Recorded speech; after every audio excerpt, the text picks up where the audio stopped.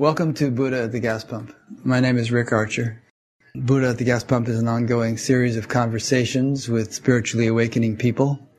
We've done about 580 of them now. And if this is new to you and you'd like to check out previous ones, please go to batgap.com, BATGAP, and look under the Past Interviews menu.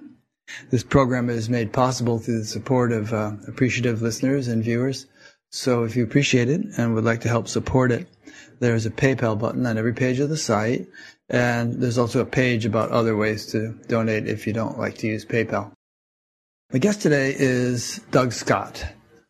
Hi. Doug is down in Dallas. I forget when we first got in touch with each other, or you got in touch with me, but we started chatting back and forth. And due to COVID, I've been taking a lot of long walks in the woods and more recently skis in the woods, skiing. And Doug likes to jog and hike around outside. And so we started making a few messages back and forth to each other and talking about things. And, it soon became apparent that Doug would really be an interesting guy to have on the program. He has a website here called Cosmic Christ, which I'm showing on the screen, in which he has written many, many articles that you can read, and we'll be talking about the content of some of those during this conversation. But Doug said that he wanted to start us off with a little group meditation or something of that nature. So let's do that first. I think it's always good to open up something like we're doing right now with an invocation to just basically claim out loud what is always true, that we're connected and that we're one. But to make that intention is important. So I've got a candle here, and I'm going to light it. And I'm going to say, just ask the Infinite Creator to be with us here as we explore important things. And I ask that whomever is listening will receive what they need to receive, feel validated, and hopefully it'll be somewhat interesting. And we do this all in the union of the Creator's transcendence and incarnation and indwelling presence. Amen. Thank you. We'll learn more about you as we go along here, but that had a little bit of a Christian flavor to it, even though it could have been very universal. But I understand you've actually taught a little bit with Richard Rohr, who's the Center for Action and Contemplation, and who I think I'm going to be interviewing pretty soon. And he also works with Cynthia Bourgeault, whom I'm interviewing next week, and Jim Finley, whom I've interviewed. Is that right? Yeah, so you did a little teaching there in some capacity? Yeah, I discovered Richard Rohr back in 1996. I was going through a dark time at that point, and just serendipity, the way it works, listened to one of his CDs, and it brought me into a place where I didn't understand, but there was a depth that I completely honored, and it was new for me. And so I listened to his stuff over the years, and then we actually just connected the way the universe works. We met each other and had an ongoing email exchange. I see him as one of my primary teachers and mentors. So yeah, a couple of years ago, I was invited to do a co-lead a retreat on the Trinity in Albuquerque for the Catholic Worker Movement. And so we got to hang out and do something together. So you had a Catholic upbringing, as I understand it. And the reason I giggle is that the notes you sent me, it says, Introduction, Catholic upbringing, mystical experiences, UFO. So it wasn't a conventional Catholic upbringing. Yeah, well, the word Catholic means universal, so I'm already dipping my toe into the universal stuff. So these mystical experiences, are those something you had when you were young? As early as I can remember, the veil for me was pretty thin. And I just intuited presences. I intuited spiritual beings. Jesus being one, Mother Mary being another, my guardian angel being another, and certain saints that we venerate in the Catholic Church. I could really get a sense of their presence in my life. Try to flesh that out a little bit. Like, what was the nature of that experience? Are you kind of looking back years ago and now putting labels on them as to who they were? Or even then, did you have a feeling, oh, this is Jesus, this is Mother Mary, and so on? It was more like I knew that I would want to connect with Jesus.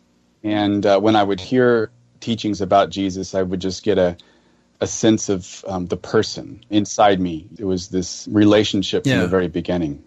But I didn't see visions per se. Later, as an adult, I learned how to see with my heart eyes, which I call them. It's a way to kind of use the imaginal realm or being able to see through visions, but it's not necessarily with these eyes, but it's more something that's over transposed on reality. So you can kind of get a sense of seeing beings that way. But at that particular time, it was much more of an intuitive presence that I would feel. Yeah, there's a thing in the Vedic tradition, I think it's from the Yoga Sutras, called Ritambhara Pragya, where you can sort of tune into such a deep level that you can pretty much cognize anything. It's not just a fantasy or hallucination or anything. It's more like kind of a manifestation of the thing on a subtle level where you're actually, there's some real substance or reality to it. Absolutely. And in fact, your guest next week will really go into that imaginal realm. That's amazing stuff. But yeah, I think that the subtle realm, and is hopefully, if the conversation moves in that way, we will find how the subtle realm is actually larger, and the realm that you and I occupy, this third density reality, is actually inside the subtle realm. And so you can learn to tap into those higher realms. I love that stuff. Not that I try to tap into them, but, even without trying, I think as you grow spiritually, you access those realms more and more. There's more of a collaborative arrangement going on where they're helping you and you're helping them, perhaps. Yeah, and I think there's always an exchange. I think it happens constantly. It's just that are we attuned to it? In fact, one of the greatest connections we will have throughout our lifetime is what's known as the higher self. And the higher self, according to the material, the Law of One, which has been inspirational for me for the past, 7 years, is who we are, it's who you are, it's who I am. But it's that being or that person is actually located in the sixth density. So that would be equivalent to the sixth chakra of the being in whom that we are connected. We have 7 chakras. Just like you and I have 7 chakras, the logos in which we inhabit has 7 chakras. So it's beings within beings within beings is kind of how I understand the metaphysics. And so the 7 chakras of the logos would be different bandwidths of consciousness, and this higher self exists on the 6th chakra, the 6th density. And you can actually have connection and conversation all the time with this. Well, let me try to understand that better. Define the logos again, if you didn't already.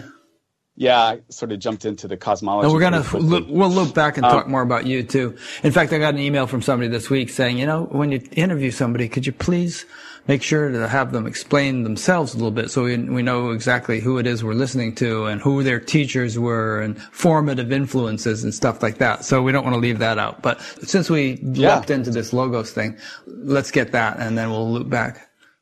The way I understand this material, the Law of One, the metaphysics, is that you have an original creator. It's called the infinite creator. And the infinite creator would be all that is. And the infinite creator creates, and the first thing it creates is this thing called love. Love can take on a sentience, almost like a person, capital P. And that would be the logos now as a person ready to experience itself. Now you use the word logos again, but you still haven't defined it. Well, okay, I'll just say this. Logos would be, in the Law of One material, it's equivalent to love. And it would also be like the word in John chapter 1, verse 1. In the beginning was the logos, and the logos was with God, and the logos was God. That would be the first part of that chapter. So logos would be a being that wants to experience itself and then create sublogoi, which would be like suns and stars, and that creates sublogoi, which are you and I. And so there's, like I said, if you have a holographic universe, and then inside that holographic universe, you have holons, or parts of it, and each part is all united with the macro, the holographic universe. And as above, so below. as below, so above. So if what we find true cosmologically in the upper realms, if you will, in the macro sense, we're going to find it in the micro sense too, and vice versa. So the logos would be, Ra talks about, and we'll get into who that is, but in the Law of One, it talks about the galactic logos. For lack of a better word, that would be the galaxy that we inhabit would be the body of our local logos in the grand scheme of things. And then all of the stars would be different sub-logoi. So maybe one way of explaining it, see if this works, is that like there's infinite intelligence, like you said, the sort of infinite creator, and then the creator wishing to know himself, the symmetries break, and there's more and more diversification. And this diversification involves varying hierarchies, like Russian dolls, various structures of intelligence that are tiny by comparison with totality, but relatively large, like a galaxy here, or perhaps a cluster of galaxies there. And then within the galaxies, stars, and around the stars, planets, and on the planets, beings. And so all of these are different logoi, which is the plural of logos, I take it. Each of them is an embodiment of intelligence. It's a mechanism through which intelligence can function or be reflected. And we can keep going down. I mean, within our body, there are 60 trillion cells or something, and each one of those would be a little logos. Have I got it? Yeah, and actually, oh my gosh, well, you said it better than I did. The other thing, too, is not only do our cells make up our body, so we are the logos for our cells, but we are also creators insofar as we create what's called thought forms, or in some traditions, they call them elementals. But that would be actual, if you will, in some way sentient entities in and of themselves imbued with the power and, the sort of the nature of our thoughts or feelings can be themselves somewhat sentient. And they can be positive or negative. I'll tell you a quick story. I have a friend who lived in Louisiana, and he was a teacher of Transcendental Meditation. And unbeknownst to him, some article came out in a local paper, and it was very negative. Oh, this is Hinduism, and it's the devil, and all this stuff. He didn't even know the article came out. And he was sitting there in his meditation that morning, and all of a sudden he felt like all these weird negative things were coming at him, and he thought, what in the heck is going on? And then later on he discovered the article. So obviously everybody in Baton Rouge or wherever he was reading that paper and projecting all this negativity onto him, and it was finding him. And he was experiencing it. And he was the kind of guy who had clear experiences like that. I think that once we become aware of this stuff, we'll start to see that it happens all the time. It's not something to be scared about. It's just how nature works.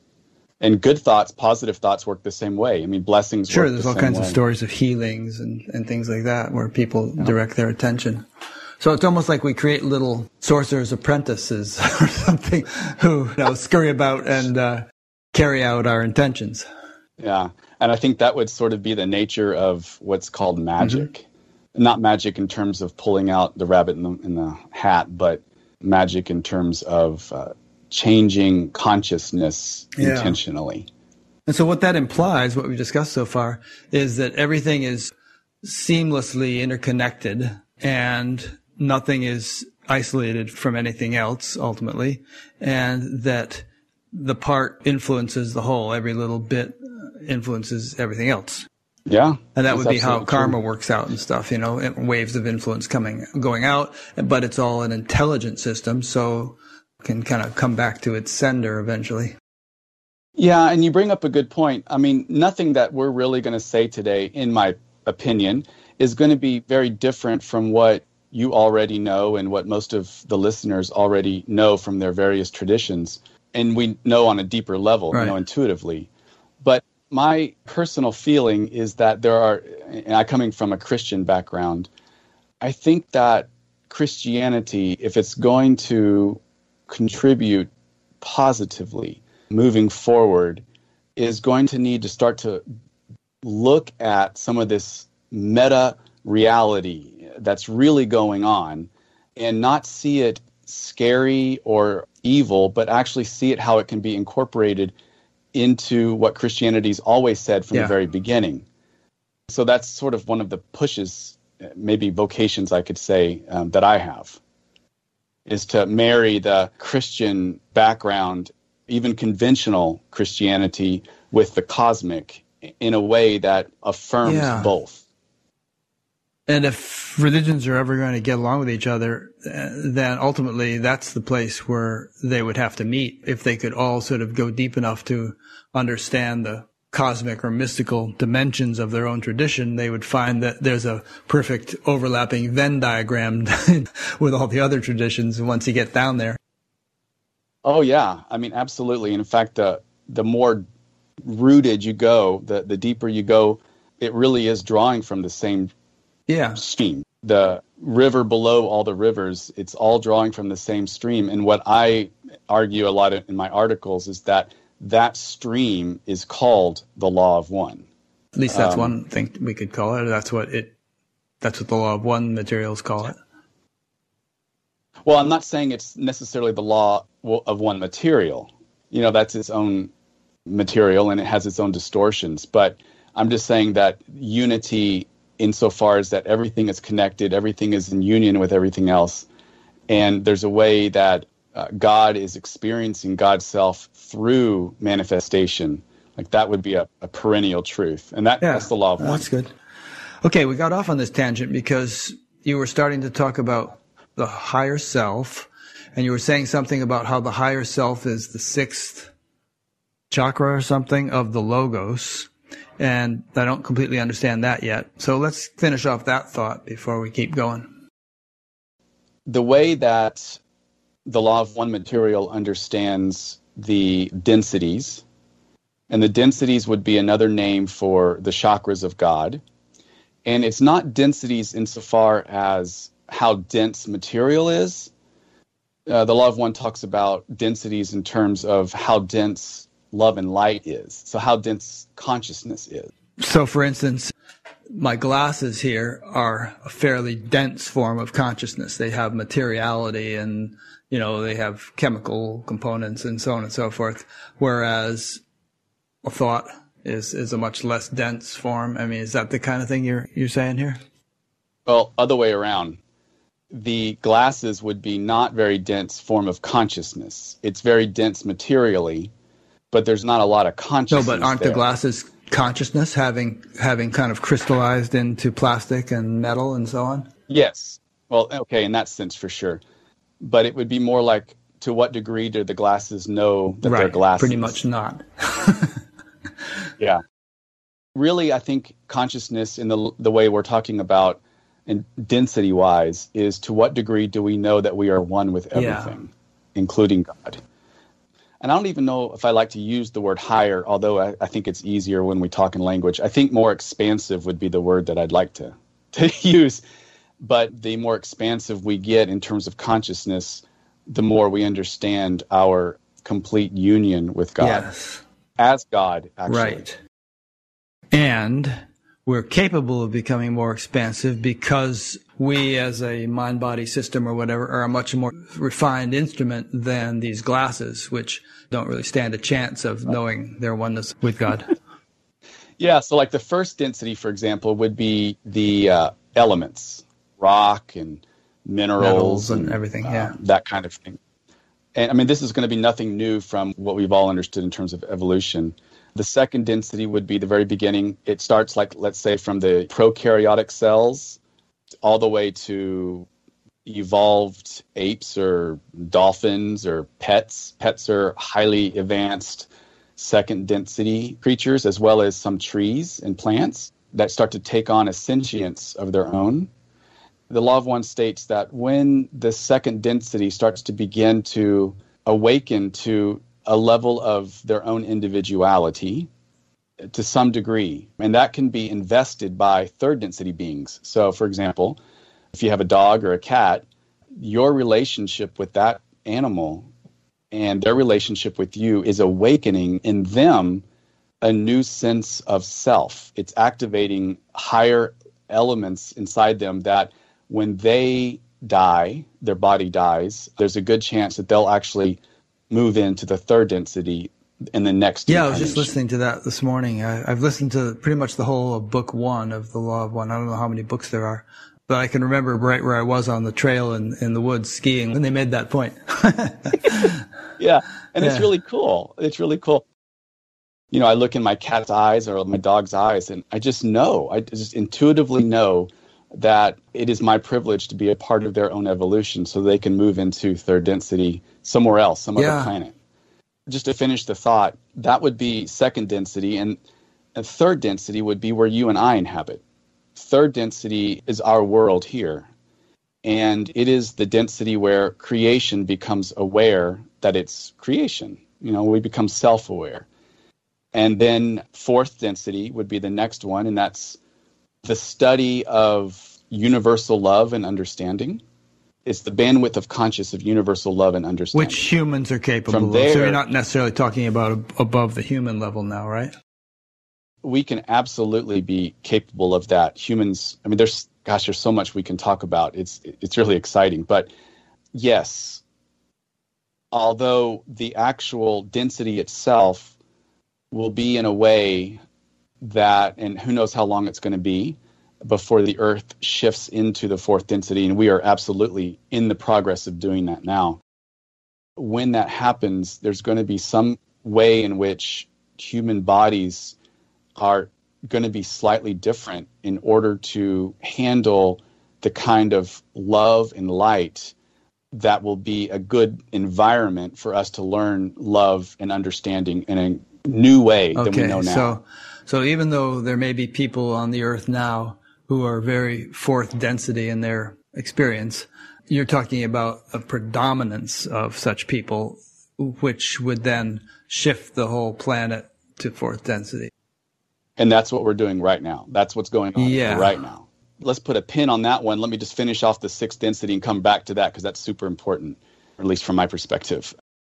The big thing in fourth density is that just like your cells make up you and me, makes up Rick, and my cells make up Doug, in the fourth density later on, all of other humans come together and create a new, what's called social memory complex. And we'll get to that in a minute, but that's a new body. It's like everybody is online, connected, but it's not going to be technologically based. It's going to be a psychic heart connection. And that's already starting to happen. But then in the fifth density, it's a concentration of what is wisdom. And for me, I think I understand that as how does karma play out in everything? Like how does actually karma, the small nuances of karma. And then finally, in sixth density, it is called the density of unity. It's love that was learned in fourth density with wisdom that's learned in fifth density. And it is now a unified thing where all paradoxes are resolved, and from that point, incredibly advanced beings. And they're outside of time, and so everybody, and this is what the law of one says, every single human being, you and me, we have a higher self that exists on the sixth density right now. And that sixth density is, like 2 billion years more advanced than what you and I are. But since it's outside of time, it's connected with us. It is us. And we can appeal to its wisdom and we can call. Okay, so it's 2 billion years more advanced in the sense that it would take us 2 billion years to actually get to a level of evolution where that's our primary orientation or dwelling place. But nonetheless, we're already connected to it. A portion of us is. So we have like a fingertip sticking into the sixth density, but the rest of us, most of us is down in the third density with some fourth maybe mixed in or whatever. That's what you're saying. We're kind of multidimensional, and it's a question of where the predominance of your existence resides. Okay. Exactly. And we are here on third density for really good reasons. And so it's not that third density is a lesser density. In fact, the first density is just as important, it's just as sacred, full of the majesty of the one infinite creator as the highest density. So there is no condensation of ontological importance. All of the densities are God experiencing God's self through that particular level of consciousness. Just sort of vibrating at different frequencies or something like that. Yeah, that makes sense, because if God is really all pervading and omnipresent and all that stuff, then he pervades the rocks just as much as he pervades Jesus Christ's body or some such thing. And actually, if you look closely at a rock and you see the marvelous intelligence orchestrating every little atom and molecule and crystal and everything within it, boom, there it is, staring you in the face. Yep. And not only is that exactly true, but I also believe that the material itself is God. What else could it be? Exactly. And this is something for us Christians, I want to invite us to consider that there has been a big push against what's called pantheism. Pantheism is that everything is God. And in the Christian tradition, that is considered heresy because God needs to be separate from, it's almost like God is considered to have a different substance, made from a different substance than creation. But that just doesn't work anymore when you start to have non-dual consciousness. I just always wondered about that because it was my understanding that the Christians say God is omnipresent. And so if they're going to say that, how could they say in the next breath that he's somehow separate from something? I think that it's a subtle cognitive dissonance that is slowly getting resolved. You'll see some of these incredible teachers who will talk about how God is everywhere and God is manifesting as everything. And then the very next breath, they'll talk about how we're not talking about pantheism here. And so there's still that guilt or shame they might feel. But the way I understand it is that both pantheism, which is everything is God, and panentheism, which is everything is in God and God is in everything, are both true. It's not either or, it is both true, because how else could it be? So God incarnates God's self as physical things, and God indwells in everything too. Basically, the two are the same. It's just that panentheism is a bit more of an elaboration of the concept. Yeah, and panentheism has some really good connotations because you can start to say that through panentheism, through that understanding, one can enter into a relationship with the presence that is indwelling in everything. And I think for humans in third density, that is super important to relationality, the idea of being in relationship and living from a healthy relationship is super important to activate the heart chakra. And I think that having an ability to have a relationship with the divine, not only can we say that we are divine and that divine transcends us, but that we can have a relationship with the divine is an important thing for us third-density humans. I think maybe the reason pantheism got a bad rap is that missionaries would go to cultures like India, and, various places, and they'd see people apparently worshiping stones or having many gods, and they kind of misunderstand the deeper significance of it. Yeah, and I think back in those times, and of course you'll still find that today, there was this understanding that maybe every tree or every rock was its own god in and of themselves. Well, that's okay too, and so, because it's a logos. And actually, it's true. It's true, but it wouldn't be considered the infinite creator God like the macro God. It's a part of the macro God. Just like some great football player is a part of the team. It's just is playing a particular role in the totality of God. Well said. Yeah, especially in Texas. You said football, so I think a lot of people understand that. Go Cowboys. I haven't watched a Cowboy game in 15 years. I'm not a very good Texan.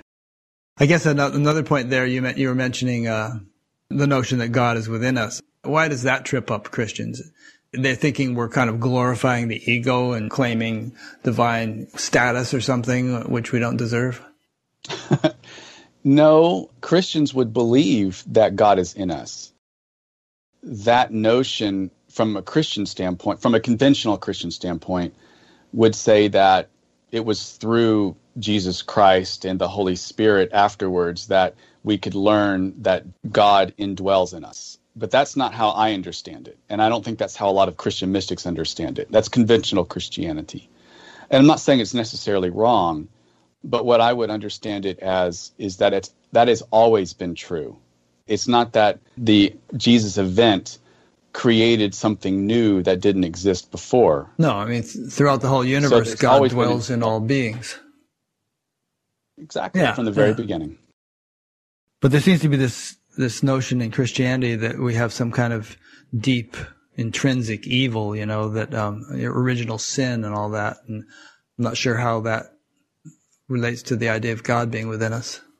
Okay, there's a really cool tangent we can move into, and maybe this is where we want to go. If you're wanting to talk about original sin, I definitely have some thoughts on how to synthesize that with this non-dual aspect. Let me just briefly say it this way. This is all according to the Law of One material, but also other esoteric stuff that I've read in the past. So there's some collaboration here. Originally, let's say 14 billion years ago. Now, who knows how many universes there are? I mean, Ra talks about how it's an infinite creation, so there's never been not creation. And good old Western physicists speculate the same thing. Cosmologists.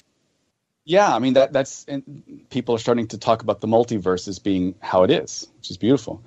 But let's say at the beginning of this universe, there would be a way in which all of the previous lessons, like the infinite creator, all of the previous lessons of all the other universes and experience, packages all that together and creates a template, and then imbues that into this new creation, our universe. So the universe starts to unfold, first density, second density, third density. But what the Law of One says, and this is really interesting, is that at the beginning of third density, and Ra would situate this at the stars close to the center of the Milky Way galaxy. So when those stars, planets around them started to form third density, there was not what's called the veil of forgetting in place.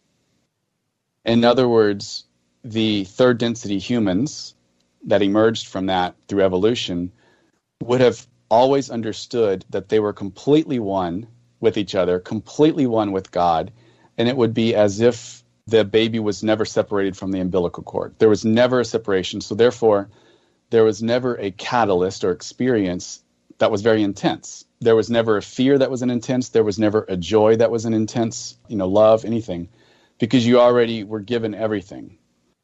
And the Law of One material talks about how the third density experience then was so slow, it would be the equivalent of a turtle racing a cheetah.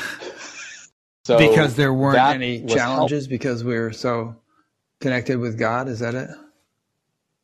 Yeah, what would be the catalyst to grow to fourth density? Because the natural desire of the creator, no matter what level, is to seek and become one, to go through this evolution slowly. And in third density, it would be kind of already bliss. There's no catalyst to have faith. I've heard from a couple of sources that the angels or those who live in celestial realms don't have a lot of impetus to evolve because things are nice. There wouldn't be, yeah. So what the Logoi kind of decided as one voice, the univocity of the Logoi, decided that, we love the idea, we have always given free will to everything, but we realize we're awakening because, God is evolving through us. God is always in evolution.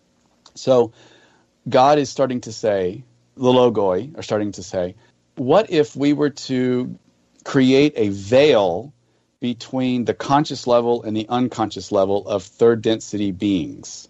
And the unconscious would be connected to all there is. There would be a way in which through the unconscious you could understand everything, and that would be the umbilical cord.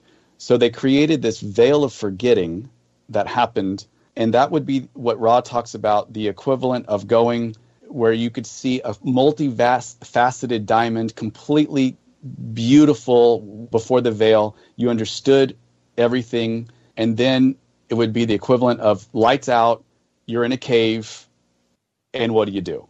Maybe the only thing you have is a lighter in front of you, a candle, to lead you.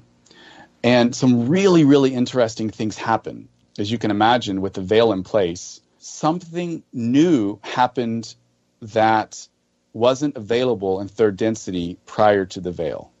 And that new thing was what you and I call faith. faith would be, and how I define it, is hope plus trust. And Ra talks about faith as being the faculty of the heart and throat chakra. So we have love and understanding, wisdom, and the sixth chakra of unity, of being able to connect with this idea that I don't know where I'm going, but I'm trusting. And through that trust, we get to slowly pierce the veil. But all of these catalysts started happening. The catalysts were very, very intense with the veil in place. And then you could progress through third density a lot faster. I have 3 questions at this point, and let me know if I'm taking you off track. You might have a few points lined up in your head that you intend to express, and I don't want to sidetrack you. But based upon what you just said, I have 3 questions. You were talking about the center of the galaxy and the beings who lived there, and there was no veil, and they were in touch with God.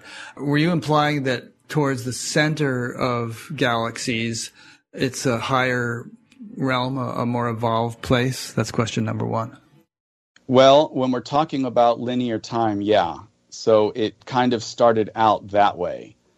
They would have gone through 3rd, 4th, 5th, 6th, 7th densities because there's an evolution outward too. So where we are out about 3/4 of the way out in the Milky Way galaxy, is this sort of like the armpit of the galaxy and not? Interestingly, what the Law of One material says is that our particular area, how far we are out from the center, the Logoi have received all of the instructions on how to create from previous experiences. So we are actually the Earth and whatever band is around in our area through the galaxy. We are experiencing really, really advanced way to live through third density. So just to follow up on that, can we imagine concentric rings, and we're in a particular ring at this distance from the center of the galaxy, and pretty much everyone in this whole ring is kind of on the same level of development or something? That is not said anywhere in the Law of One, but that's sort of how I understand it. So, I mean, and a lot of these questions, it's like, who knows?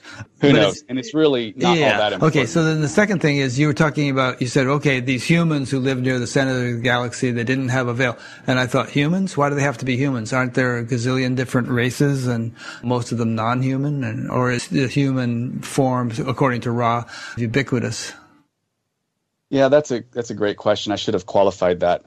Again, the way I understand human is not necessarily the way you and I look. It's just beings who are self-aware. They could look like anything. They could look like Obi-Wan. No, like, C3, not C3PO. Who's the big furry one? Chewbacca. They could look like him, but the same principle applies.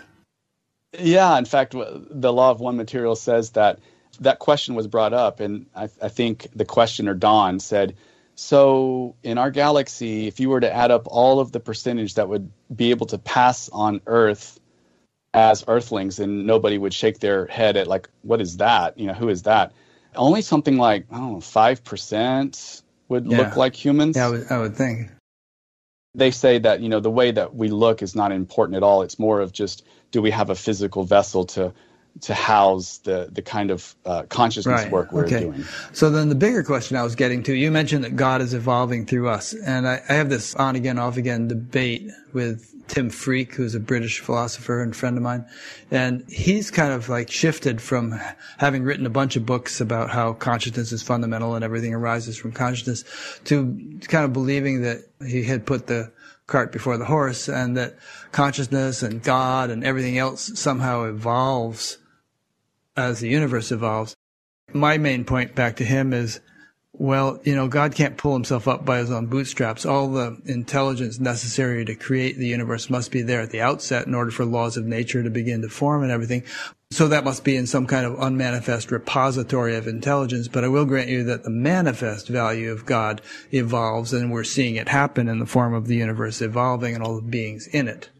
Well, I've listened to a little bit of him talking, and his accent's so great that I could just listen to him reading a phone book, and I'd be happy. He's way smarter than I am, but I'll give you the way I understand it. The way I sometimes explain it to people is if we can imagine infinity as white light, complete and total white light, which would contain all of the different colors. White light doesn't experience itself because there's no hue. It contains all potentiality. Of course, it's infinite. There's infinite omnipotence, infinite knowing. But to have some sort of way to understand itself, there had to be what I call a subtle subject-object, all contained within unity, all contained, but there had to be a subtle I-thou. Even if the thou understood itself as complete in union with the I, there needed to be some hue to have experience. And so you can imagine we've got this white light, and then the white light at some point says, let's come up with this totally crazy novel idea that from the backdrop of infinity is really new. And that idea is limitation. That idea is finity or finitude. So the way I try to imagine it as that idea, let's say, becomes a prism. And so now the white light shines itself through the prism, and what you have is 7 densities. You've got the rainbow. Each density is light. It's completely ontologically one with the white light, but now we have differentiation, and in each frequency of the light would contain different forms of consciousness, different wavelengths of consciousness, so that red, the very first density would understand itself very basically, and then it kind of moves up. Oh, and then I should say that all of these hues then get to relate and connect with each other and form new combinations and all of this stuff. So there's an evolution, and it's through evolution that God gets to experience what infinity is, infinitely. But everything that is manifested was already in potentiation from the very beginning. And I think it's maybe good to throw in there that in going through this whole process, God doesn't create anything other than himself. It's more like within the totality of God, apparent forms and diversity arise in order for this evolutionary process to take place. But it's really the knower, the known, and the process of knowing are all God in different roles. And what you just said, isn't that part of the perennial tradition that most religions at their mystical levels would understand? I guess. I don't know. Yeah. I think so. Maybe so. I think that at the basic levels, yeah. We had originally talked about original sin. And when humans here on earth, with the veil of forgetting in place, and what I mean by veil of forgetting, it is the veil of forgetting that we are all one, and we are all in union already with everything, including God. That's the veil. With the veil of forgetting in place, there is this deep restlessness, angst, fear, all of these things that humans subconsciously feel and intuit.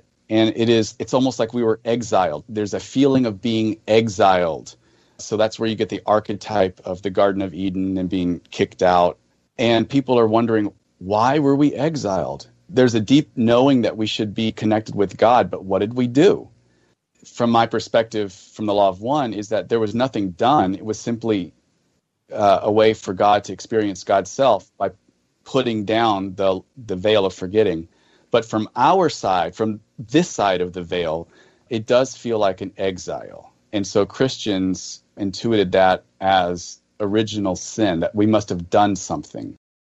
But really the veil is actually, in my opinion, the veil is a blessing, it's a grace, it's a beautiful thing, because it is a way that we can all learn very quickly about oneness and God and love through learning how to process our catalysts really well. Okay, good. The other loose end was moving into the fourth density. Your own show here and people throughout the world, you will hear spiritual teachers talking about this mass awakening, everybody awakening. And even psychologists that are just conventional are talking about awakening. Even QAnon's talking about it. Oh. Yeah. So everybody's talking about this awakening. And from a Law of One perspective, this is absolutely happening. And we are being inundated with the fourth density energy, the fourth density love and light that's coming in. Earth has somehow moved into a metaphysical realm where we are in fourth density proper, but we are still third density conscious. And that incongruity of having a collective thought form, collective mindset of being in third density while we're in fourth density love and light is causing a lot of some of the chaos that we're seeing. And the Law of One talks about that specifically. Kind of like you put the Jiffy Pop in the microwave oven and it's getting blasted, but it hasn't popped yet. But people are starting to pop and they're feeling the pressure to pop. They're feeling the pressure. And a lot of people, this has been my personal experience with younger people too, but a lot of people have chosen to incarnate here early, let's say early in their shift of third density to fourth density, to help be midwives. They're here saying, let's say prior to incarnating, like, I'll sign up, I'll be a part of the team to help midwife the collective into fourth density. Let's dwell on this for a little bit. So they're being sort of irradiated with that energy of fourth density, to put it that way. And yet there's a tremendous inertia because you don't just sort of, okay, fourth density, boom, I'm there. There's a lot of, on an individual, economic, political, so many different technological, so many different levels, there's so much transformation that would have to take place in order to fully align with fourth density values, whatever they may be. You can enumerate them. How do you kind of see this playing out? And do you see the current situation with the pandemic and everything as somehow indicative of this process? This is all my opinion, and I'm just basing it on my own studies and thoughts on it. I think that it's going to be a process, and it's not going to be something overnight. I don't believe that there's going to be some sort of one great wake thing up one morning that happens. Yeah, in fact, one of the things that the Law of One talks about is a lot of people are being born with what's called double-bodied material, like their actual bodies are able to handle third density and fourth density at the same time. Kind of like an AM/FM radio or something. Exactly, yeah. And so eventually, as more and more people are being double-bodied, and people who are only third density bodied, as we all die out and the double-bodied comes and they start having children, eventually there'll be a sort of a natural progression into fourth density. How that looks in terms of the pandemic and all of that stuff, again, my opinion, but I have found the pandemic, as bad as it is, I'm very privileged to have it not affect me so much financially, but I know a lot of people it has. But I see it from a global standpoint as a huge invitation to move into love and light more, to be able to have a pause in our life, to be able to look inside, to not have so much of a busy schedule, and to allow us to not numb out so much and start listening to our inner lives. So I think in some ways it's one of those global catalysts that is an invitation. I don't necessarily think it was given to us by God, like, hey, this is a gift. I think in some way our collective way we are as humans may have allowed this to come about. Well, these things happen every 100 years or whatever. Right. I don't know if we need to read karmic significance into it, although we may, but they do happen cyclically.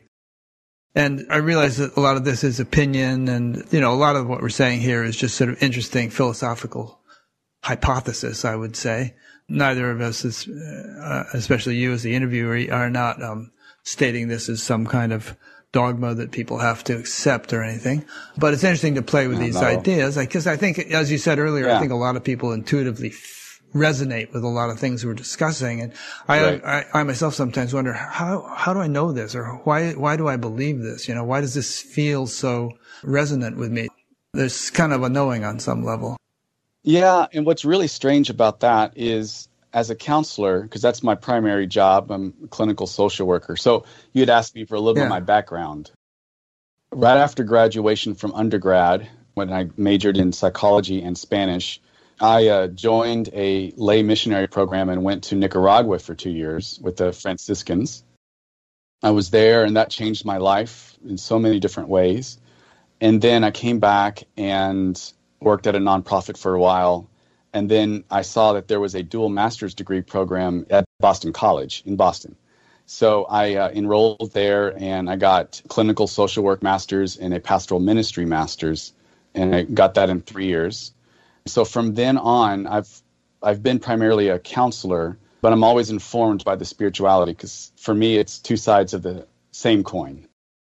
So as a counselor, what I have found for the past 5 years specifically, there's a saying that when the student is ready, the teacher appears. I also think it works the other way too. When the guide is ready, the students appear. Not that I feel like I'm a great guide, but I'm maybe an older brother to some people metaphysically. And so what I have found in the past 5 years is that a lot of my clients will somehow be led to me, and it becomes really apparent to me within the first, I'm going to even say first few minutes of me connecting with them, that there's some sort of soul contract prior to this incarnation that is being honored at this particular moment, and that my job is to simply help them blast through the gravity of whatever is holding them back from awakening to the level that they want to. Maybe that's somehow connected to psychological issues. Maybe it's a belief system that is not resonant with them anymore, but they don't have the words or concepts to make sense of how they're actually feeling. So I've gotten at that a lot. So you got that double masters and so on. Now in your notes it says something about UFO. Did you have some kind of UFO experience when you were young? When I was in first grade, it's really strange. I was always into sci-fi.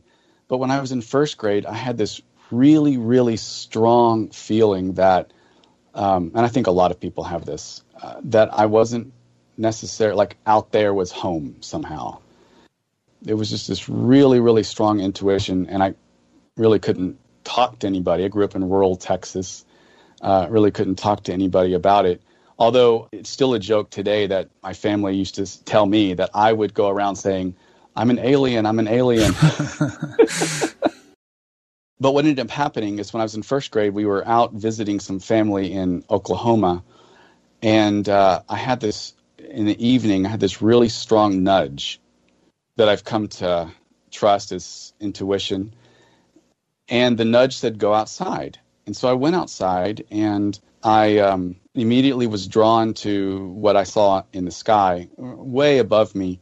And it was a blue orb about the size of a full moon. And I couldn't tell how high it was or anything.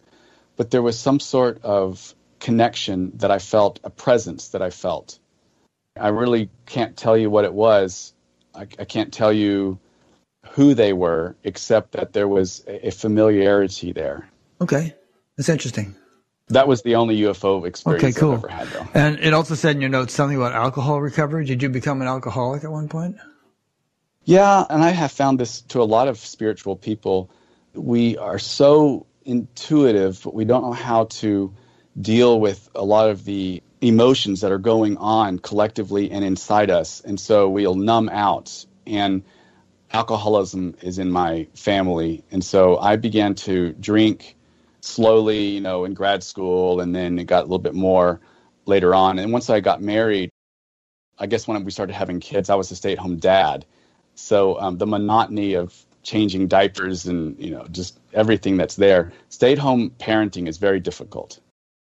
It's a great gift, but it's also very hard. And so I would numb out to alcohol. And in alcohol recovery, they call it, did you hit rock bottom, or where was it that you turned around? So for me, it wasn't rock bottom. It was a high bottom, if you will. So I didn't have to lose anything, thankfully. But I did end up one night really drunk, and I ended up sleeping in my son's room on the floor, just sort of feeling a lot of shame. And I made a decision there that I didn't want any of my kids to really grow up. I mean, he was still 10 months old, to grow up with that as me. So that was the last time I had any drink. But it's a great gift. Being in recovery is a great gift because it allowed me to see all the other areas that I have chosen to numb out on instead of meeting life straight on. Did you join AA or did you do it on your own? I did for 6 months, and it was very helpful for me to learn how to live soberly. But I'd also had a lot of training. I was just in a place where I could take what I had learned and then reconnect in all these other different areas of my life. So I feel completely supported, and I know AA is there if I ever want to come back. But so I'm grateful for it. Cool. Yeah. I'm just going through some of these notes because we're filling in some personal details about you, but I'm sure we'll spin off into these philosophical things again in a minute. You mentioned mystical experiences in 2013. Yeah, that's where I sort of pinpoint the chapter that I'm on now, or maybe the book that I'm on now. Prior to 2013, I had really explored a lot of, conceptually wise, non-dual Christianity, mainly through Richard Rohr's work and all of that, and I was really happy about it. But I felt like there was something I wasn't seeing, that I wanted to know more. There was deep desire to explore more what spirituality was. And that particular night, I had seen 10 clients. It was a Sunday. I'd seen 10 counseling clients, and I was doing my notes on the computer, and I heard, again, that nudge. And the nudge said, listen to a chant. And I had never listened to anything but a Gregorian chant, which is monks singing, Catholic monks singing. But that's not what the nudge invited me to do. It was a Buddhist chant. So I typed in Buddhist chant in YouTube and just clicked on the first video that came up.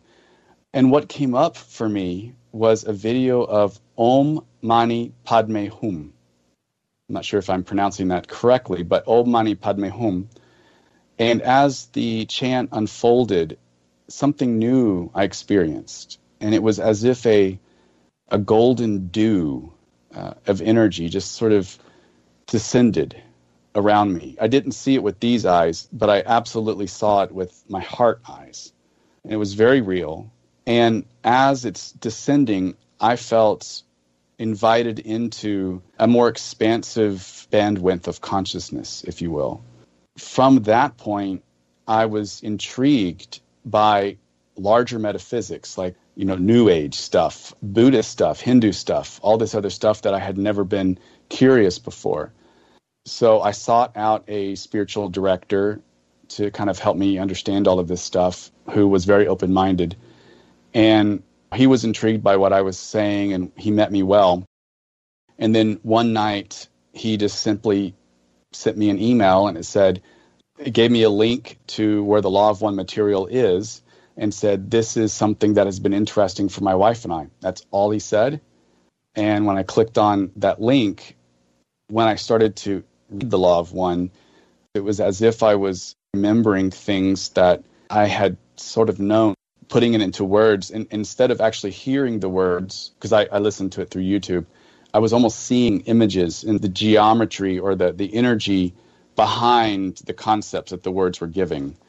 So it was a bit of an engrossing experience, and that's launched me into where I'm at now. What are the Daskalos materials?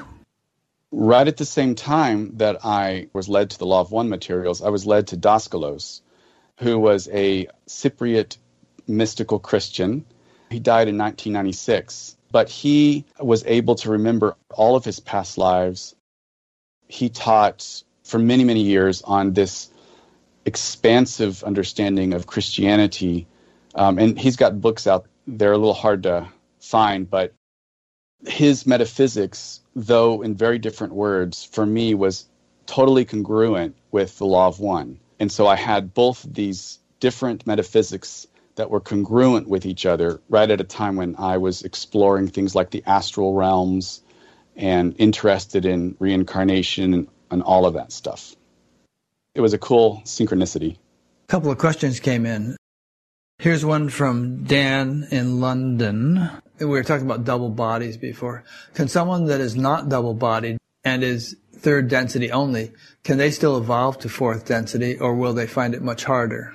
Everybody's going to fourth density no matter what. That's just the nature of evolution. A lot of people who are third density bodied here, when we die, there's some sort of metaphysical measuring stick. That's a clumsy way of saying it, but if we are able to handle the density of love and light that would be compatible with fourth density living, then next time we would incarnate would be in a fourth density environment, whether it's here on Earth or some other place that could host fourth density life. But if someone is not able to handle that fourth density light, that's perfectly okay, because it's not that God or anybody else is saying you don't pass, you have to go over there. It's us evaluating ourselves along with our guides and so on.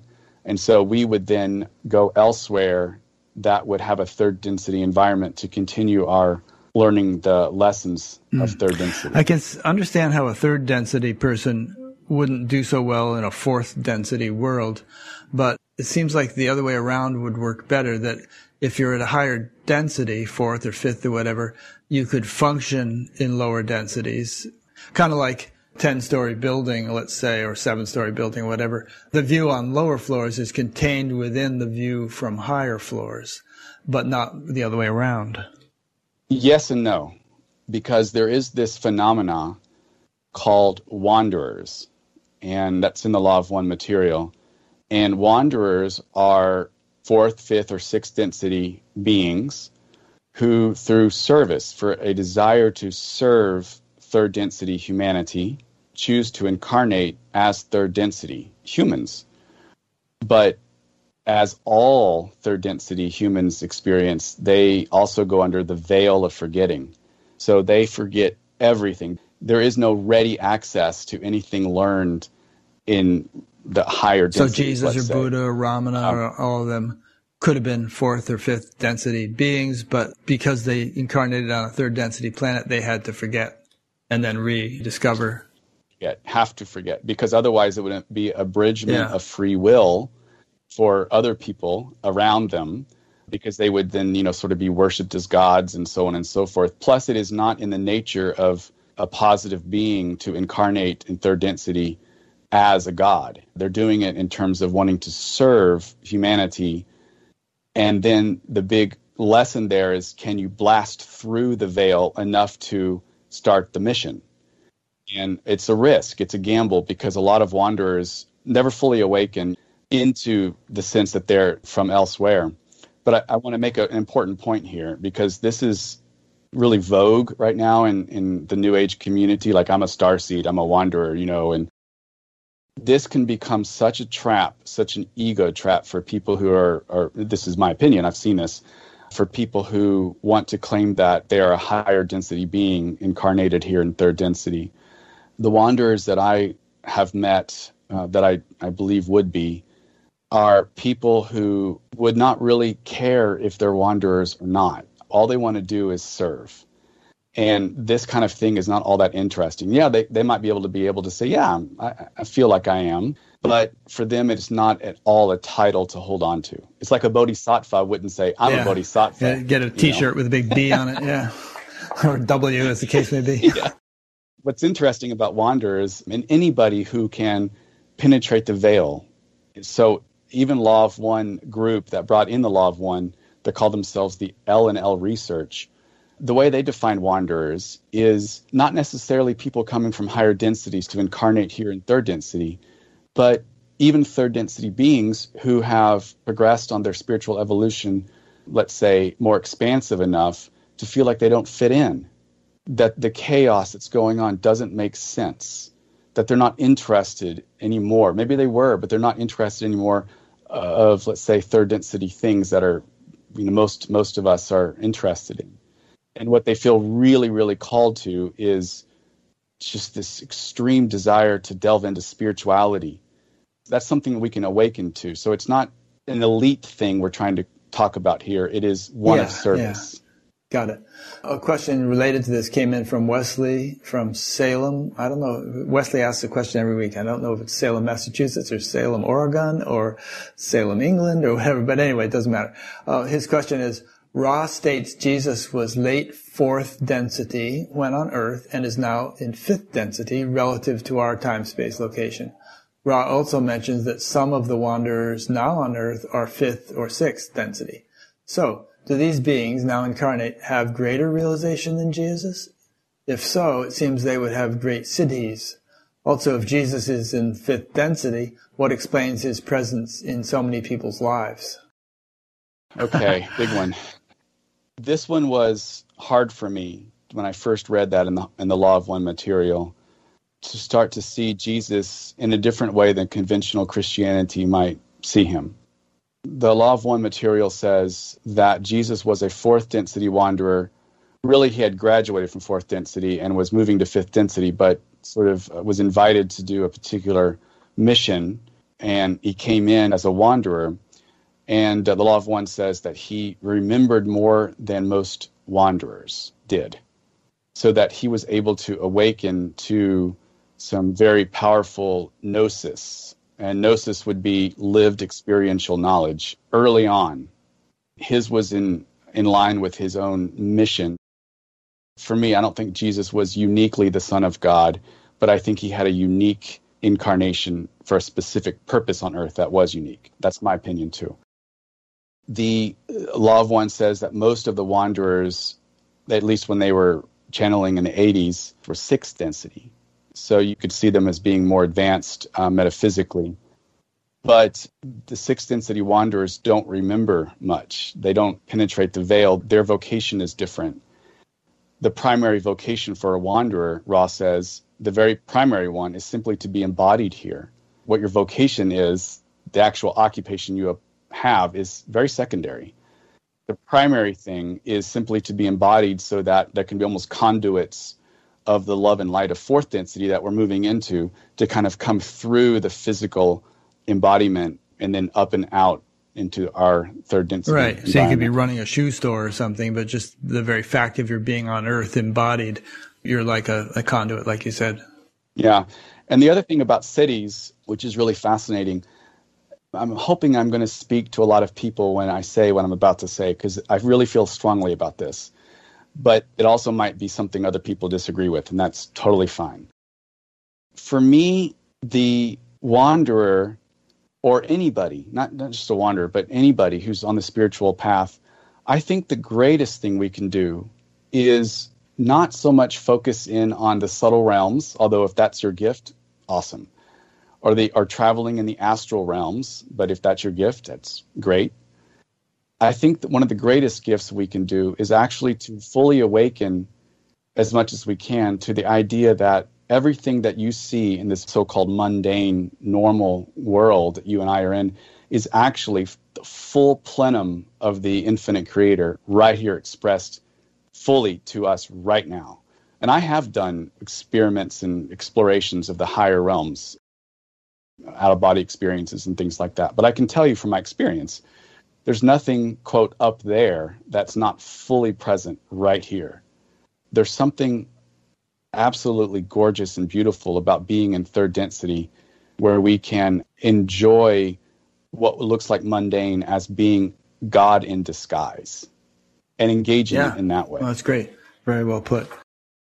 Okay, so let me read some of these things and tell me if you want to go into them in more detail or whether you feel we've already covered them or you want to just skim through them so we can get through more points. But there was a section called 5 Foundational Pillars. Yeah, okay. Triune nature, creator, cruciform shaped reality, all that stuff. Do you want to get into that or is that not? Yeah, I do, because I think it's super important. I'm pulling up the same thing here. I got it myself. What I would like to say is this is, for me, how to fully live out this third density experience. So whether someone is a wanderer or not, it doesn't matter. But for me, somebody who's really open to spirituality and awakening is someone who is going to start to use their experience here and now as their ministry. And so you have to have something to stand upon first, some sort of what is the nature of reality. For me, what is important is that the creator is triune. So this would be one of the 5 foundational pillars. And what I mean by triune, we talked about it earlier, but it's this sense of a transcendent quality of the infinite creator, that there's always going to be some level. You talked about the Russian nesting dolls. There's always going to be some level of the next level up that You always are chasing, Then there's going to be this incarnational aspect of the infinite creator, that the creator manifests and incarnates as things.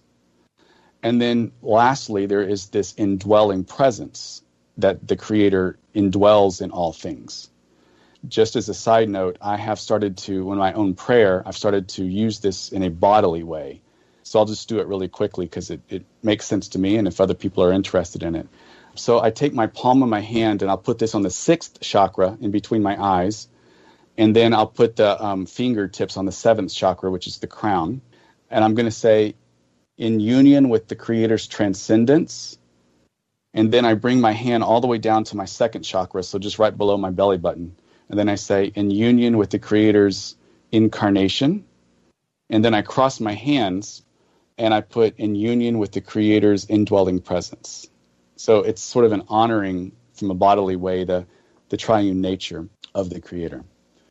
And then the next pillar is that the shape of reality, the way the reality actually works, is what's called cruciform. And what I mean by cruciform, and it could almost be symbolized by the Ankh, the Egyptian Ankh or Ankh. That's like the cross with a little circle on it?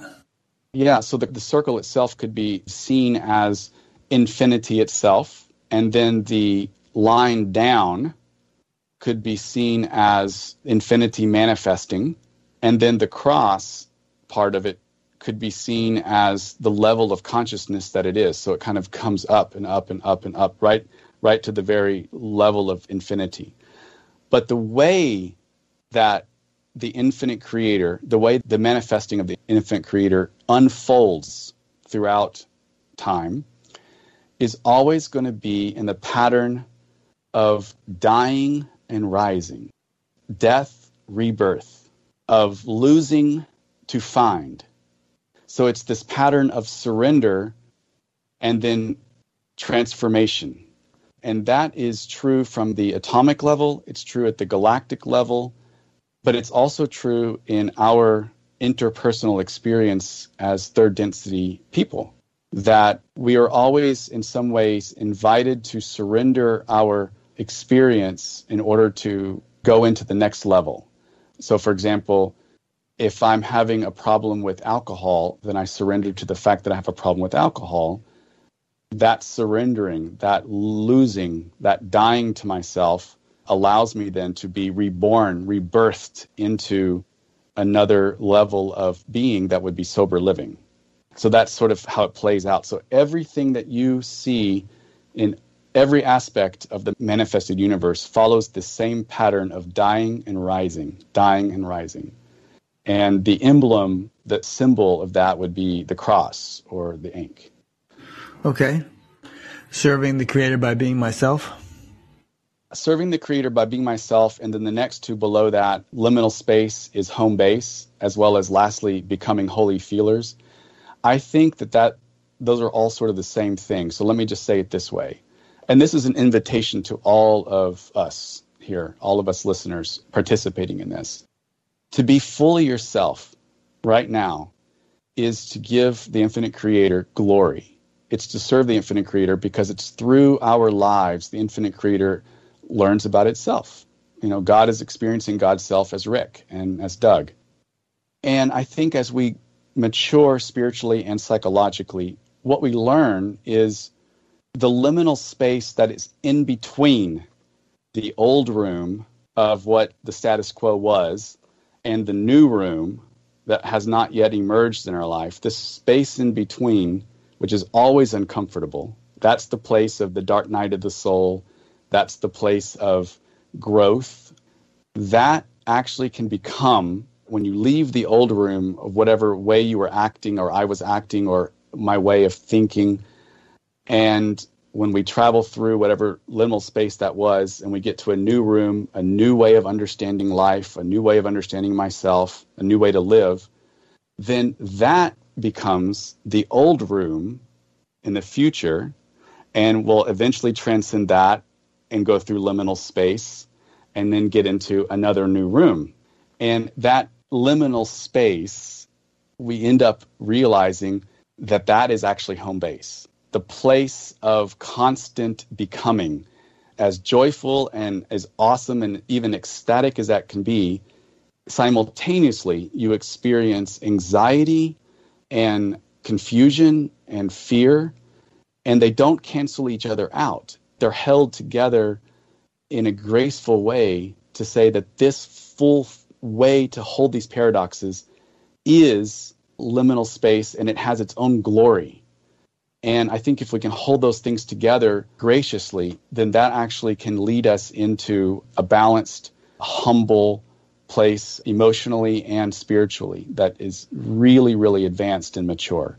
And the last thing I just want to say on that, and this is an invitation for all of us, is I don't think that we necessarily need to be looking. Of course, if you feel called, go for it. But need to be doing lots and lots of different techniques or learning how to do the cities, if you will, because that can be a super duper distraction, in my opinion. I had been distracted on that before because you start to want to have that all the time, and you start to feel like if I'm not experiencing those things, then I become bored with this third density life, and some discrepancies can happen. But I think a type of service that we can do that I don't hear a lot of people talking about, and maybe I'm wrong on this, but I think it's a good vocation, is learning how to embody, remember those paradoxes we talked about, the pain and suffering that we might be going through right now. Almost everybody that's out there right now listening to us is going to be going through something that they're experiencing discomfort, and maybe it's a lot.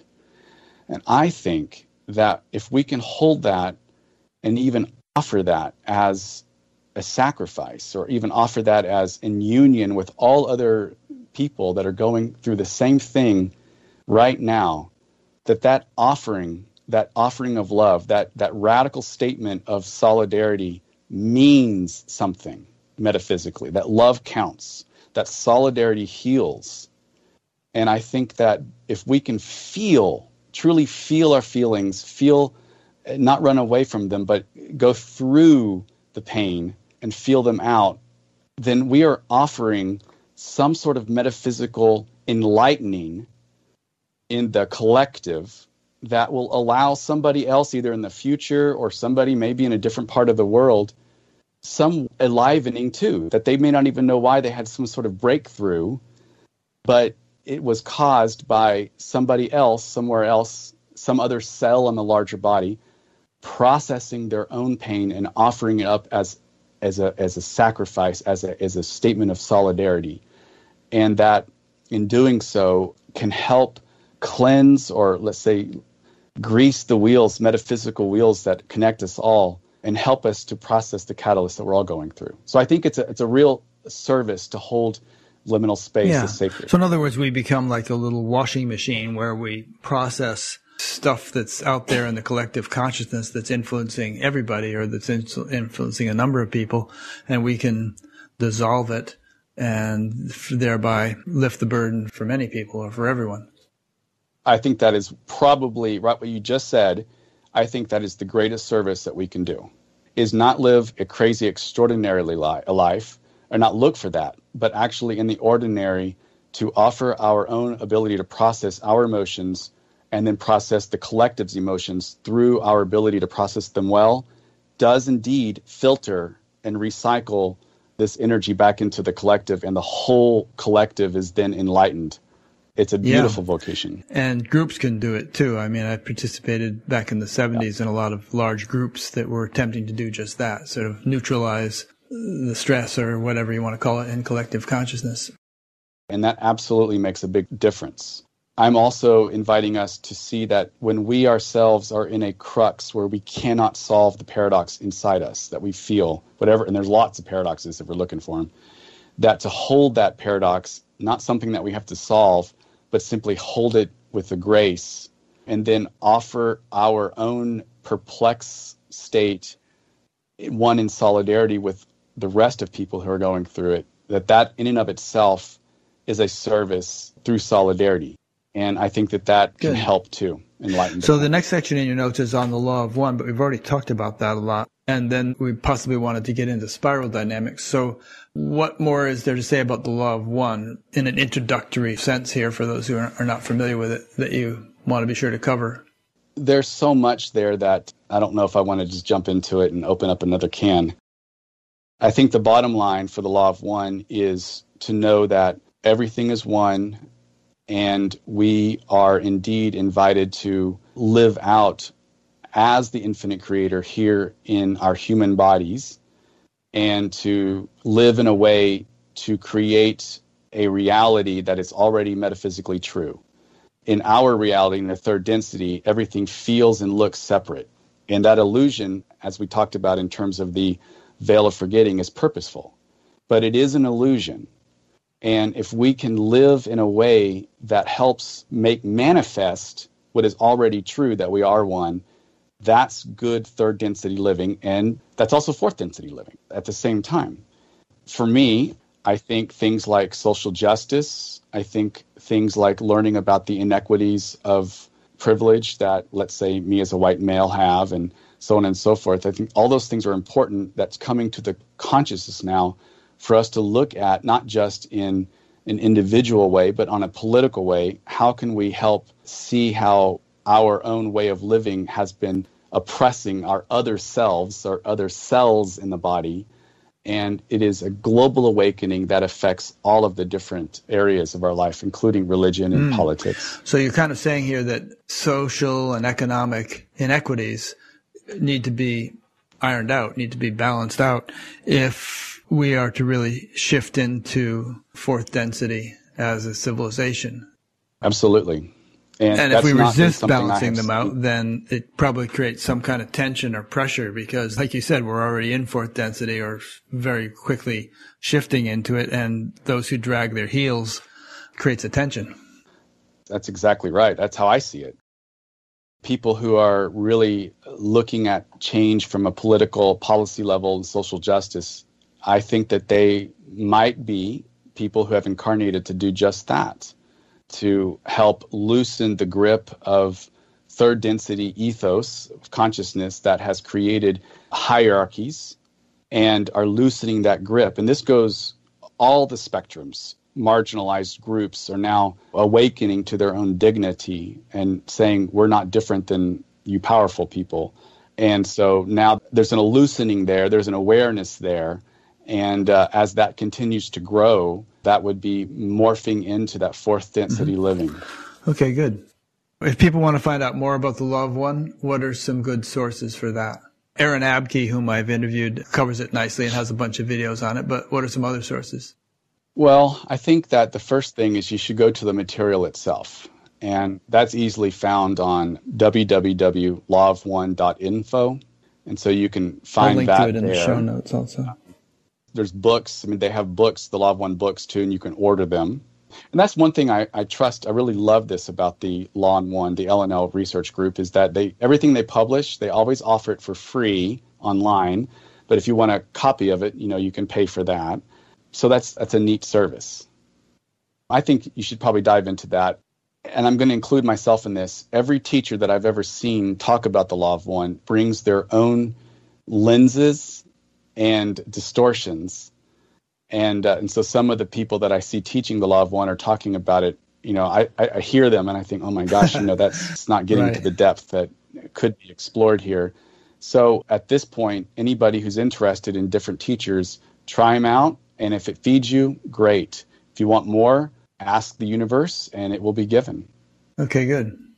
So anything else in section 2 that we haven't covered that you want to hit on?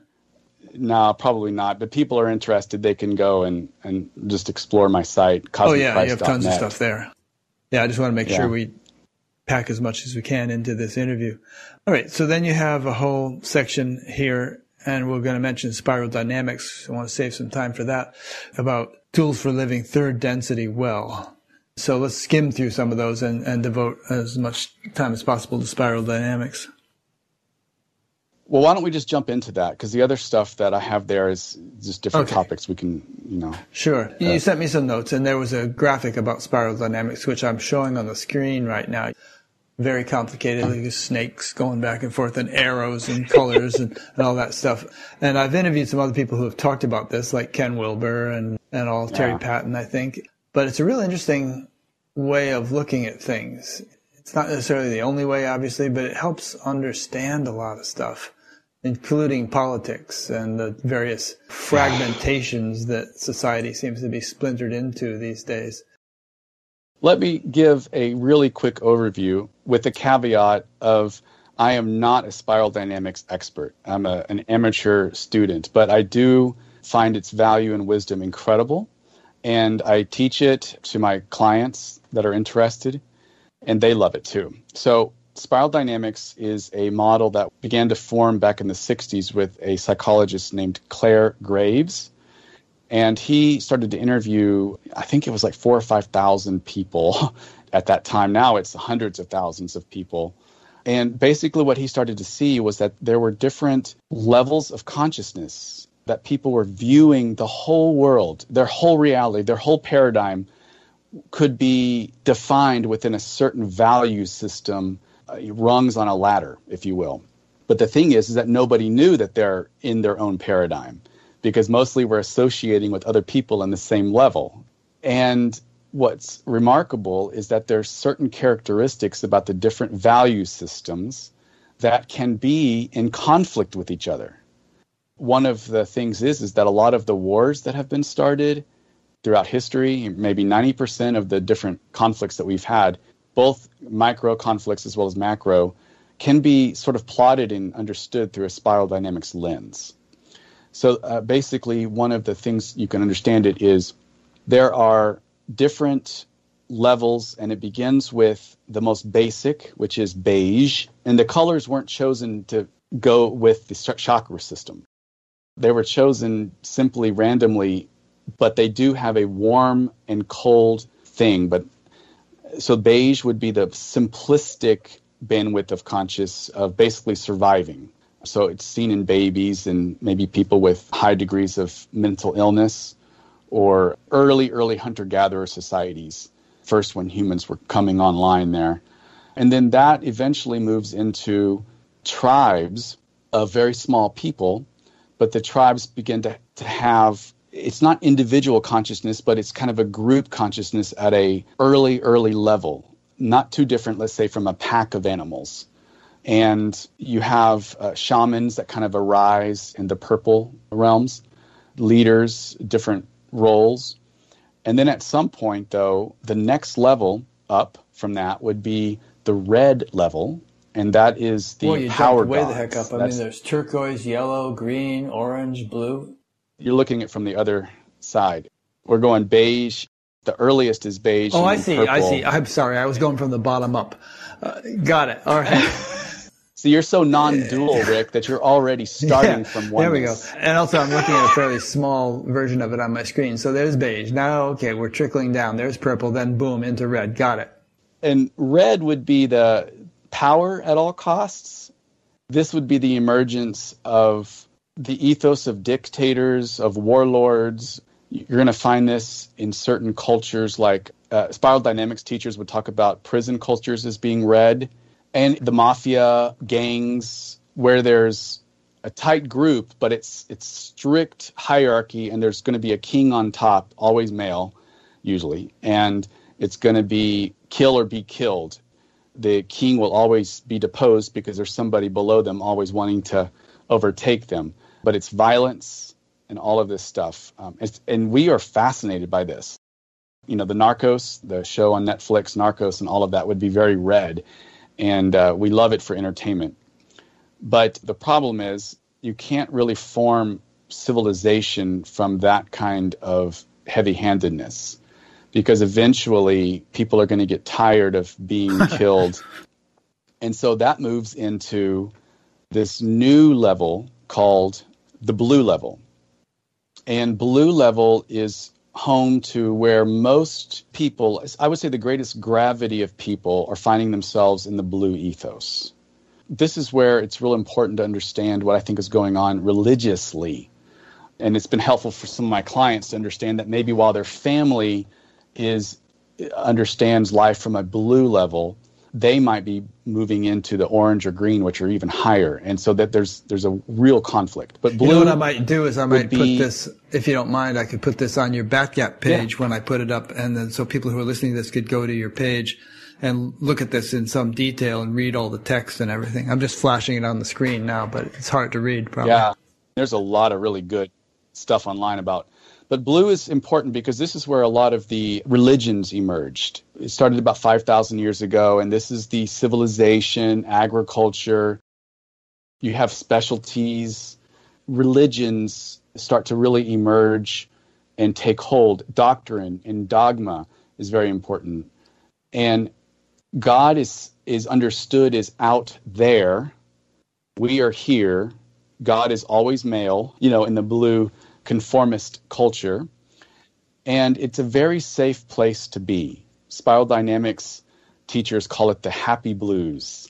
When you're in blue, man, it's just so comfortable. Because you're right, and everybody around you in your little group they're right. They've got the truth. God is on your side. God is rooting for your team. That's right. And blues will fight other blues, blue cultures, because my God is right, your God is wrong. And it's absolute loyalty to not just the king or the leader, but it's loyalty to the whole culture, the whole religio culture. So this is where nationalism is coming from. And so a lot of religion, especially institutional religion, is going to be very blue. And that's not a cut down. That just seems to be how it is. Blue has strong understanding of what would be heretical. And heretical would be to not question what the doctrine and dogma is, because this is how it's always been. This is how God gave it to us. So you cannot challenge this. Oftentimes, blue will use shame and guilt as tools to demand conformity back into the group. Or shunning, once you've said, I'm done here, then they'll shun you. So we cut you out of the group. But again, inside the group, it is very comfortable.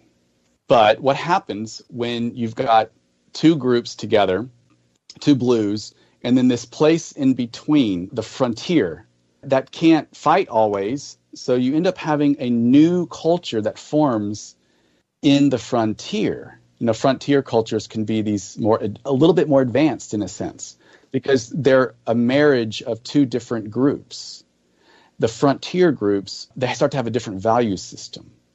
And that value system is, well, all right, you can believe what you believe, I believe what I believe. Maybe there's something, maybe there's not, but let's do what works. So this is the birth of the mindset of efficiency and science and enlightenment, not in terms of like Buddha enlightenment, but enlightenment of the age. Right. Scientific enlightenment, yeah. Yeah. Progress, capitalism. Let's grease the wheels of stuff, and let's make life happy here. Blue is very, very comfortable about you live your life sacrificially now so that you can go to heaven and be with God then. Orange, which is the next level up, is sort of seeing, let's enjoy life a little bit now. Let's create some things here so that we can make it nice. But you also have this preference for rationalization and experimentation. So it's very needed. It's a good thing. But it has its very big shadow sides. I should say every level has its own shadow sides. The shadow sides actually are what fight each other. So each group will only see the shadow of the other group, whether it's the group below you or the group above you.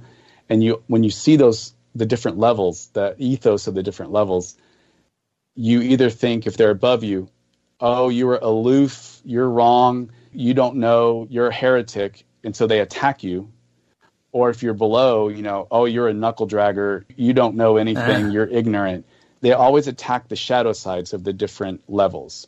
But eventually, Orange starts to see that their exploitation of the planet or of other people is actually really problematic. And in seeing that, they shift into green. Green. And green, I would argue that this is when really the heart chakra starts to really open up in more of an activated, stable state, or stage rather. And the green starts to look at ecology as important. It's a greater understanding of the social inequities that are out there. And it's sort of the birth of social justice understanding and so on and so forth. So what you have right now, as far as I can see, in our political sphere is you have a lot of people who are in blue, who hate green, because they see the shadow side of green. And the shadow side of green, though, is there is no truth. See, blue is there's absolute truth, and we know it because God has given it to us. Green, which is already gone through orange and back into green, green says, all of the belief systems can be challenged scientifically, and maybe there is no such thing as absolute truth. And so from that perspective, you end up having a skeptical mind where you're just skeptical about everything. It's kind of the liberal who is always against everything. Like, what are you for? They can't really tell you what they're for. They're always against everything. Oh, that wouldn't work. What I find is a lot of times there's scientific types who would consider themselves to be green. There's no absolute truth and this and that. And yet they become fundamentalists in their scientific understandings and refuse to even consider things that are outside of the box that they're comfortable in. So I don't know how you'd color them, but there's a lot of that. There's this sort of materialism and scientific dogmatism that in a way seems to retard the progress of science, although I realize that some of that is necessary for stability. Yeah, and a lot of people would put that as an orange thing, that the scientists that are dogmatic in that way would just be really orange, right center middle in orange thinking. And it doesn't mean that if you're an orange, you don't believe in God or anything like that. But I'm saying that inability to respect or honor anything that's transcendent to what you can physically measure, that's orange thinking. But green is starting to sense that there are larger realities and that there's inequities and things like that. So I talked about the happy blues because it's happy to be in blue. But green, they're actually called mean greens because there's this sense of it is a liberation because you are fighting for justice and all of that stuff. So there's a liberation. But on the other hand, it can be marked by a lot of against or conflictual energy. What are you against? And let's fight for this and let's fight for that. And so they can be kind of mean in a way they approach the other systems, elite, if you will. And they're criticized by everybody, let's say, below them as being just that, elite liberals who don't know crap. They're hypocritical and, all so on and so forth. But here's the thing, and this is the last piece I'm going to talk about on spiral dynamics because it's super important. All of what I've just described is the first tier that contains these different levels. There's a second tier that is above that. And the gap in between the first tier and the second tier is so difficult to overcome that only about maybe 5%, 8 to 5% can get there. But that's where we want to get. Is that where you get into yellow, turquoise, and whatever? Yeah.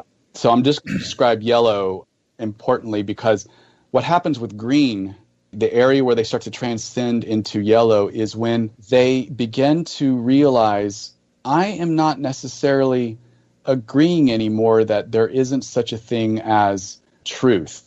Everything is not relative. Maybe there is such a thing as a hierarchy of truth, but all truths can be true for that particular bandwidth of consciousness, but maybe they belong inside a nested Russian doll, as we talked about earlier. And also they start to reevaluate all of their belief systems that have gotten there. It's very difficult because it requires a lot of dark night of the soul, that liminal space that we talked about. But when somebody merges into yellow, they see the world again with new eyes. And this time, this is the really neat thing about yellow, and this is where I think we need to get everybody, if we can, and shows like yourself actually doing this, is it's helping people to realize that all of the levels below belong, that you can't get to the 100th floor without having the 99 below and a really stable, strong foundation. And yellow can hold paradox. It's really the first level that can hold paradox together. And they don't necessarily ask what is right and wrong in terms of the blue moralism. They're asking about what works so that everybody can enjoy and realize this freedom. And they start to also organize companies, they organize universities, different things so that there is an integral approach that combines all holistic aspects of things, not just one thing, but it's a holistic aspect. And it is fluid enough to say, well, maybe for person A, this needs to be emphasized, and this other aspect, this other part of the holistic aspect can be helped to support the main thing that needs to be emphasized. But in person B, maybe it's the complete reverse. There's not going to be one prescription that matches everybody. And yellow is really, really interested in helping people meet them where they're at. So they're going to meet somebody who's blue. They're going to learn how to, let's say, put on that archetypal energy, that mindset, talk as blues, use the vocabulary, blend in, because it's not one to, blue is not one to be, let's say, shamed and saying you're horrible, but rather validated for the truth that it is. But then if you're a leader, you guide people to start asking open-ended questions of other things that they haven't considered for their own movement forward. And that can help them move into orange or move into green. So you end up being able to blend in with any of the types, match the energy, not to dominate, but to serve their highest good, whatever. Yeah, there's a saying in India that when the mangoes are ripe, the branches bend down so that people can easily pick the fruit. And so, it means that a good teacher is able to meet the student at whatever level he's at and provide what's valuable for him at that level. And how I use this in counseling, for example, is if I'm teaching somebody spiral dynamics, then maybe they're a green thinker. They're really into social justice and all this stuff that I love too, but they're always really, really angry, and they hate their family, and they hate all of things that's not in their little paradigm of what reality is. And so they're miserable because they're feeling anxiety, they're feeling depression, they feel isolated, all of these things. So we will explore what yellow looks like. Try it on for a couple of weeks. What does yellow feel to you? Get to know that bandwidth. And then I will ask them, okay, so what you've just said is a very green statement. Maybe they said a very green statement. Now I'm going to ask you, what would your yellow self say to your parents? Or if you're in that dinner place with your family and there was this conversation, how would your yellow self respond? How would you feel if you were able to hold paradox there? Could you affirm them in something and then challenge them compassionately in this? How easy is it to teach people like that and to help them shift their color, so to speak? You'd think that, okay, well, really the way one thinks is a function of one's level of consciousness and not the other way around. That just by explaining the way yellow works, you can't necessarily elevate your level of consciousness to the point where it would be spontaneously yellow without having to think about it. Or very yellow of me, or maybe it would work that way. It's like you pull any leg of the table and all the other legs will come along, but then certain legs might be easier to pull than others. Yeah, and this takes a yellow approach as a counselor because you have to be able to intuit where the person is at. You wouldn't want to really apply this to somebody who's in blue or orange because they're naturally not ready for that. And you probably can't skip a level. But you're probably going to have to go from blue to orange to green. You can't just go from blue to green, right? Absolutely. You can't. There's no nonstop flight to enlightenment. Not that yellow is enlightened, but the people that I do this with are already high vibe in green, if you will. They've been in green for a while, but they're angry and they don't like it. But what's interesting, and I'll say this too, is let's say you're at blue or if you're at orange or green or yellow, doesn't matter. It's not that you bypass or you leave off the other ethos below you, the value systems below you. Now, when you're in the first tier, we talked about the first tier, the highest level is green. The ethos is this: transcend and exclude. I transcend the level I was, and I exclude all the levels below me or all the levels above because they don't exist. But the yellow becomes the first level that says there are levels. And their ethos of the second tier is include and transcend, that you're including it all.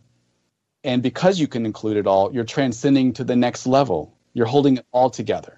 You see? And obviously, just to shift it to God for a second, that's obviously what God would have to do, is incorporate all the levels and sort of harmonize them within his totality. You know, can't be cubbyholing or pigeonholing off into one particular perspective, because then there wouldn't be that omniscience and omnipresence and, universality. Now, this is what I'm about to say. I've not seen anywhere else, because I think maybe other people just think that it's crazy, but I'm just going to say it. So I think if I'm going to synthesize the law of one with spiral dynamics here a little bit, I'm going to say that a fourth density place that's a planet is not really going to begin with beige, where we talked about the very first. People are actually going to be incarnating and born into almost the yellow. It's going to be real quick where they get into yellow and progress up. And there could be, I imagine, fifth density and sixth density planets or places where where even yellow would be too primitive to be there. Oh, of course. Absolutely. In fact, I would argue that the law of one is the beings that transmitted the law of one are so advanced that, they're way above any level that we've even identified. But I would say that for me, green level is going to be the beginning of a steady activation of the heart chakra, where you can start to handle the love and light required for fourth density living. But there's still a lot of shadow work. There's shadow work all the way through, of course. But yellow is where you're going to be able to start having that universal love and understanding that doesn't exclude, but rather includes, and that sees that everything belongs in its own way. That is real hard to understand unless you're at yellow cognition, but also living it out in your daily life. And then we have turquoise and coral, it looks like, and then the arrow keeps going. Yeah, well, turquoise would be the next level up from yellow, and turquoise is truly cosmic and global. It is the lingo of a lot of New Age people or mystical levels of religion. I'm not saying New Age people are actually at turquoise states, but the language of being one would be very turquoise. But at that level, there is a way in which you can hold your individual ego not as something to blast through or kill or eradicate, but actually use it as a teacher and tool. And it doesn't master you. It's a way to do good things in the world. And then you're able to connect with other people. You can put on energies however you want to meet people where they're at. So it takes that yellow ability and then amps it up. And so there's not a lot of examples out there of what turquoise living would be. But I think when you have some groups that are able to connect, maybe some of the stuff that you saw in the 70s that are meditation groups that are praying in this kind of way, not for changing people's consciousness, because that would be an infringement of free will, but being those washing machines to wash things through and then offering love and light to the planet, and then people get to choose to use that or not. That would be a very turquoise kind of thing to think. And then finally, what is coral there? Coral has not been explored very much, and the teachers that I've seen online on YouTube that teach it, I would say that they're not tapping into coral, in my opinion.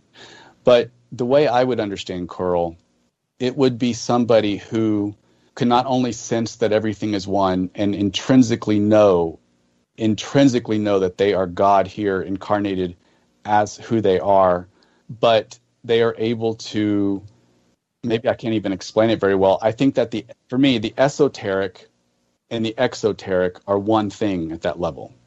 There is nothing that is not seen in the esoteric, the most hidden teaching, that isn't fully realized and explored and explained in the exoteric, the outer teachings of something, that they're all saying the same thing. So it's an open book kind of living, and they're able to use consciousness in pretty amazing ways that would be a form of service, and they would be doing consciousness work. But as you can see, I can't even describe it very well. I'm getting the sense of what you're saying. If a person wants to learn more about spiral dynamics, what would be a good source for that? Well, I would say that you can go and look up spiral dynamics. Just type it online. You're going to get a lot. On YouTube, there are different teachers that teach spiral dynamics that have videos. The one that I think he's a really good teacher. There's some things that I think he's not as deep on, but I send it to my clients, and that would be a guy named Leo. I think his last name is Gura. Oh, yeah, you sent me one of those things, and I watched it. He did a good explanation. He did a really good explanation, and that video that I sent to you is the one that I send to my clients to kind of get them to know. So it's actualized.org. Yeah, I think it is. Okay, good. So I really honor and respect his work. Alrighty. So we've covered quite a bit. And I would say if people want to go deeper into this stuff, they can certainly check out my blog, and they can check out, I would go to the source of Law of One. But I would also say this might be the last thing I really want to say, and whatever belief system a person has, inside your belief system is going to contain, at the very depth of it, the mystical depth of it, is going to contain really, really beautiful explanation of the Law of One through its own lens. One doesn't need to jump into esoteric things at all. One can be very fine in the conventional religion, but to move to the level where you start to really see and live as we are all one, in union with each other and in union with God. And that is ontologically true before any belief system tells you otherwise. Well, that's a good summation. All right. You said you wanted to do some kind of a little prayer or ceremonial thing as we close? Yeah. And thank you, Rick, for the invitation to come on and to talk. Yeah, it's really been a lot of fun. Cool. So I'm going to blow out the candle here that's been going on this whole time. And I would just want to close by saying, in deep gratitude, thank you to the Infinite Creator who is giving us the ability to connect today. And we are the Infinite Creator connecting. And we have created something new, this conversation that didn't exist before, which is also the Infinite Creator. And we want to acknowledge the Infinite Creator and the participants that will hear this today and in the future. We honor your presence as the Infinite Creator. And I want to invite everybody, if you want, to put your hand over your forehead in union with the Creator's transcendence, down into the below the navel second chakra, and union with the Creator's incarnation, and then crossing over in union with the Creator's indwelling presence. Amen. Thank you. Very nice. Thank you. So next time I miss a connection and get stranded in the Dallas airport, I'll give you a call and you can come pick me up. Please. That happened actually a few years ago. So thanks so much, Doug. I really enjoyed getting to meet you. You feel like a friend, and I'm sure we'll be in touch as we go along. Absolutely. Cool. Yeah. I look forward to that. And thanks to those who've been listening or watching. As I mentioned in the beginning, next week I'll be interviewing Cynthia Bourgeault, who I've interviewed before, and I guess we could categorize her as mystical Christianity. And there's some other good ones that are scheduled. If you look at the upcoming interviews page on Batcap, you'll see what we've got scheduled. And always, I usually remind people to just go to the site at some point if you haven't yet and explore the menus, see if there's anything in there that interests you. Like you might want to sign up for the audio podcast or whatever. So thanks for listening or watching, and we will see you for the next one.